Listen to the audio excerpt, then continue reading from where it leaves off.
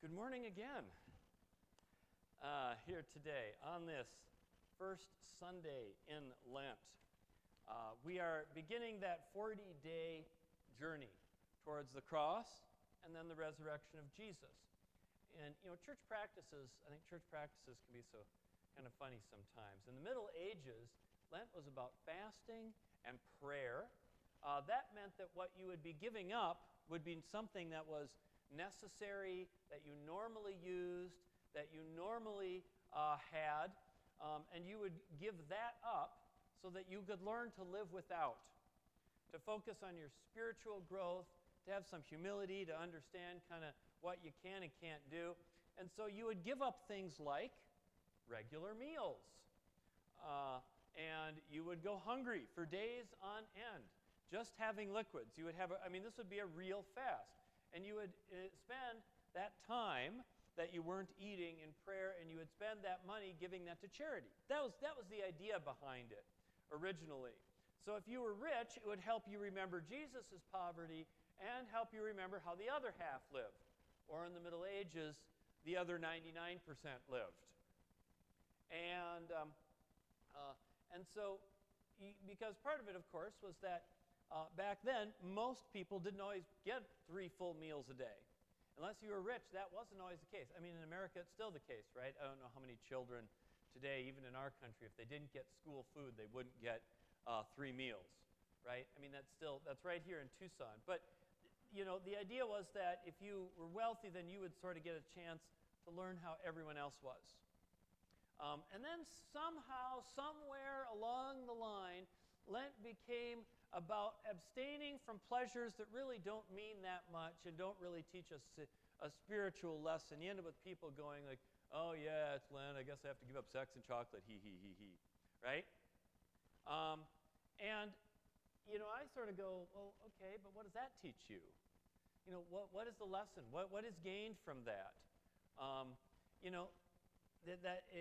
are we saying? That the only way to God is to give up things that feel good? That's the spiritual path? That wasn't how it was seen in the Middle Ages, even back then.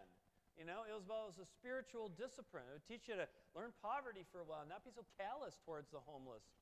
I just saw a meme on Facebook somebody posted. They said, let's do a reverse Lent and pick your favorite vice and let's go indulge in it together. And everyone's like, that sounds like fun. It's my kind of Lent. And then I'm like, that is not really the original intention of Lent. It was originally designed more as a process for fasting and spiritual discipline. And your inversion is really an inversion of what it really was not intended to be. Crickets. Long, rational posts just don't get the response, do they? That's the internet for you. I don't personally fast. I tried it once. I tried it once in college. They had this thing where you could give up your meal plan credits, and then it would go to Oxfam, I think it was, and then the idea, and then you would learn fasting. And I got to evening, I couldn't handle it. I ordered a medium pizza and ate it all, and unfortunately, my takeaway was that I once upon a time could eat a medium pizza in one setting and still weigh 160 pounds. I don't know how I did it, but that's not a very spiritual lesson. But let's look at what the prophet Isaiah says about fasting. Because the practice goes back well. Why am I looking up? That's not working. You'll just have to listen. Is not this the fast that I choose, he says, to loose the bonds of injustice, to undo the thongs of the yoke, to let the oppressed go free, and to break every yoke? Is it not to share your bread with the hungry, and bring the homeless poor into your house? When you see the naked, to cover them, and not to hide yourself from your own kin, then your light shall break forth like the dawn. So, when you look at what it means to fast, to go on the spiritual path, you realize from Isaiah that it's more about justice and community and not just resisting pleasures and vice. It's about people in power using their power for the common good and not for themselves. And this is what you will see in Jesus encountering when he starts out. In the Gospels, as I was telling the kids, his ministry starts at 30. he gets baptized by John the Baptist in the River Jordan, and immediately it says, and then the Spirit led him out into the wilderness. And everyone was, what does the Spirit do? It says that the Spirit, it says, led him out there, and for 40 days he ate no food. So Jesus is commissioned and sent off. And he's sent out to be tested. Now I'm going to use the word test here. I know temptation sounds a lot cooler. Test is a little bit more literal because nothing that happens to Jesus is dangling vices in front of him, to see if, can the young man stay chaste and sober?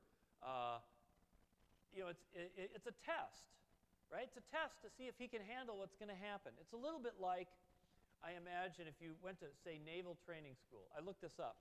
Did you know that it's 10 weeks now, basic training in the Navy is 10 weeks. They post it all online. It isn't like you just sign up and you have to wait for some chiseled veteran to go, I'll tell you what it's like, kid. No, you can go online. The first week of naval training will include the following things. They break it down week by week. It's a different Navy, I guess. Like this week you'll have classes. But they definitely do include stuff about physical training in there, right? Because that's a lot of what you're going to do. You're going to have to learn to swim, and you're going to have to learn to crawl through the mud, and crawl through the mud with a gun while a guy with a southern accent goes, boy, you're a maggot! You're a maggot, boy! At least that's the stereotype that every bad Army movie's ever given me. I don't know if they do that anymore. But either way, what's the point of that? It's a test. It's not to tempt you. There's nothing tempting about a climbing wall, right? It's a test, right? And when you get done, it's so that you can learn to discipline and other things, but they're going to hand you big weapons and you need to know how to use them properly. It's a test. So Jesus gets 3 tests. And what's the first test? The first test is the bread test, right? The Satan, this guy who hasn't appeared in the Bible since the book of Job, right? Since he beat up Job and killed his family on a bet with God. His name literally means the tester. That's what Ha-Satan means, the tester. And in the Old Testament, he does God's bidding, essentially, and he can't do anything without God's permission. So when you see him here, your mind's supposed to go, God's behind this. God at least let the Satan go there. And Jesus is hungry, and so Satan comes up and says, hey, dude, you got magical powers. Why are you sitting here hungry? Just turn that rock into bread. I mean, nobody's going to miss that rock. It won't be that big of a deal, why hurt yourself this much? I know I'm paraphrasing a little bit, but the idea was to use magic to transform something, and Jesus could, but he rebukes this tester man, and he moves on. He decides not to use magical powers to shortchange the experience of the journey that God has put him on. And then comes the next test, the kingdoms of the world, right? And he gets all the kings, shows him all the kingdoms of the world, and says, Jesus, just think about it. You could solve all the world's problems. You could fix everything if you were in charge, right? That would be the temptation. You could have all the power, and just imagine the good you could do. You could get Putin out of Ukraine and even get Kim Jong-un to go on a diet. I mean, his people are starving. Imagine the good you could do, Jesus. You could feed all those hungry kids and do what every Miss America contestant has tried to do. Bring world peace. Think of the good you could do with that power. I'm sure that was tempting, right? And, Jesus thinking, man, if I was king, and he would have been a better king than the others. But taking the world by force was not Jesus' mission. And to take power and to keep the power, he would have to start doing things that all those bad kings do. Shut up the dissidents, lock up the rebels, keep down the peasants, and then pretty soon the good kings become the bad king. To be the good king, you end up having to become the evil king and get involved in politics in that way. And so Jesus says, no, worship the Lord your God only. And then, of course, comes the third one, right? Where the Satan takes him up to the top of the temple and triple dog dares him to jump it, right? Dude, Jesus, man, don't be afraid. Angels are going to fall. They'll pick you up. God will protect you. Don't be like those sheeple all afraid of the dive, man. It's cool. You'll have the best jump ever, man. I don't know why I always picture Satan at that point like being a Boulder, Colorado rock climbing dude living in a van, at the base of Yosemite. Man, I climbed 3. I did the whole thing with my pinky toes. Yeah. Jesus simply looks at him and says, you know what? Do not put the Lord your God to the test. How many times have I heard people do stupid, dangerous things and say, I know I'm doing something stupid and dangerous, but God's going to save me? I mean, even Carrie Underwood did not give Jesus the wheel until after she'd tried to use it herself. The point of the song isn't jump in your car and put your hands behind your back and press the pedal and see what happens. I mean, even she didn't take it that far, right? Don't do stupid stuff and put God to the test, right? But what do all these things have in common? They're all about using and abusing power, especially those first two. Jesus is given a choice to take a shortcut route to his mission, to avoid the hard work of everything that's coming for him, all the teaching, all the traveling, all the arguing, all the getting mobbed by the sick people and the hungry people who are wanting and wanting and wanting, the getting harassed perpetually by the authorities, and he turns it all down, and instead he goes the route of powerlessness. You see, what Jesus is doing here in this section is pretty common in spiritual journeys. In the ancient world, a lot of different cultures, it's called a vision quest. It's usually the young man, not always, sent out into the wilderness, and you would go out there so that you could get a vision. You would expect to stay out there until you had a vision, and that would help you define your purpose in life. It would be a transition, right? And the vision could be sometimes good, sometimes it wasn't good, but it would help you understand what your path was, whether to affirm it or rethink it. And we imagine, I always used to imagine these kind of vision quests as almost sort of like a wilderness survival thing. We give you the class, now all I'm giving you is a Bowie knife, and a Bowie knife and a couple of boots, and I'll see you in 40 days, kid. That's kind of what we think, that's what I always think about it. But if you look at Jesus' quest here, there's one key thing that's different about that. Jesus had what the wilderness survival test doesn't, which is an easy out. Imagine if you were sent on that wilderness quest with your Bowie knife and your books and a satellite cell phone so that you could call Daddy. And Daddy Corp would come with a giant helicopter and bring you anything you wanted to. Right? That's what Jesus is going in with. He has the simple tool to get out of any part of the suffering he wants at any time he wants. He's going in with the safety on. And so the real test is he going to use it? Are you going to use the power you have to shortchange the spiritual journey you're on? Are you going to take the easy way out and limit your encounter with God and the powers and the ghosts of your past that you have to start reckoning with? Are you going to really spend the time to reckon with what you're doing in your life and your calling and the people who need you? Or are you going to use that power to get out of the wilderness easy and free? That's the test. What will you do with the power? That's the test. Or will you take the path that God has laid out for you, the path of not using power at all? That's the test. You have the easy way or the hard way. Will you go the way of sacrifice and giving and solidarity with the sick and the poor? Jesus knows what God's path is, and he turns down the power and takes the powerless option. That's the fast he chooses. And I have to remember this.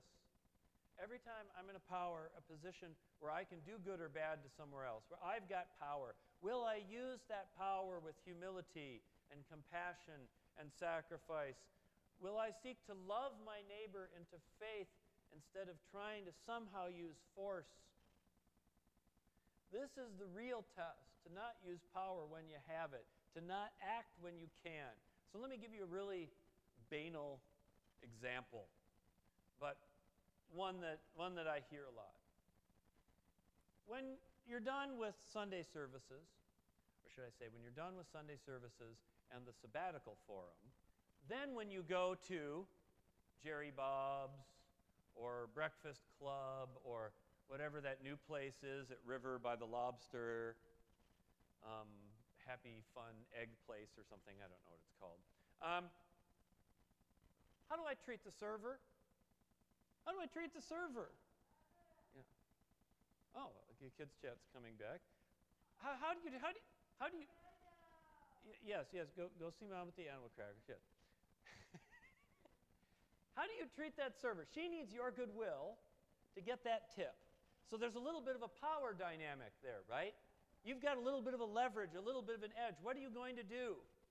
Are you going to be nice about it? Are you going to set a good example? Because the internet is full of stories of servers who will swear, whatever you do, don't do Sunday after church, because those people are stingy and rude. Church people are the worst. And they post this over and over, church people are bad, church people are bad. And I'm sure if I was a server and I had some big group and they were nitpicky and demanding and then gave me a small tip, I would go, yeah, I want to check that church out. It's not a huge power, but it's a power, and it's a choice. And how do you use it? Do you use it for good? Or do you use it because now I finally get someone I can yell at who can't yell back at me? Because I can't do this to the boss, right? You know what happens if I get picky and demanding with the boss. I don't have a boss anymore. So how are we going to do that? If we can't even use power with decency with servers, what else in our lives are we not using it with? The truth is, all relationships in our world have some sort of power dynamics, and we can choose to use it without power, without force, or we can choose to use it with. And if we use that power to force it, we're giving in to the tester and what he wants. So for Lent, here's a practice, the spiritual discipline. Examine in yourself those places you have power. Reflect on what you've done and do in those situations. Because the path of Jesus is the path of powerlessness and justice and faith. Amen.